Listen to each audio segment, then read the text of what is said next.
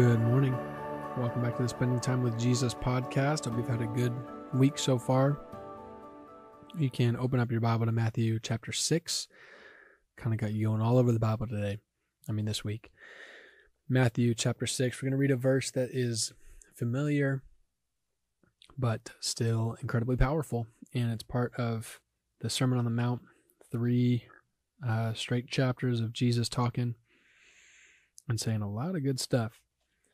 The subtitle is starting in verse 25 of chapter 6 for me. It says, "Do not be anxious." And it goes through the rest of the chapter. And sounds like that might be applicable to our lives, but I'm just going to stick with one verse. 6:33 says, "But seek first the kingdom of God and his righteousness, and all these things will be added to you." Reminds me of our question for this week. Who are you here for?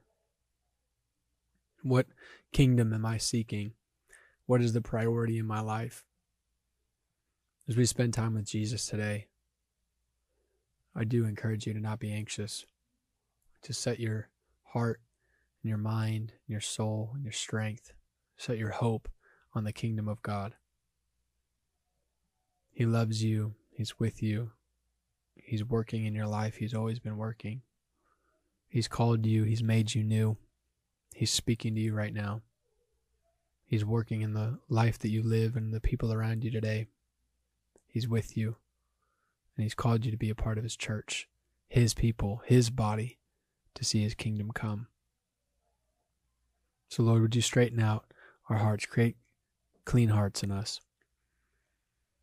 Put a right spirit inside of us. Teach us how to focus on your kingdom. Teach us how to be the people that you have made us to be, that you believe we can be by the power of the Holy Spirit. Teach us. Teach us. We love you and we want to seek your face. So teach us today in Jesus' name.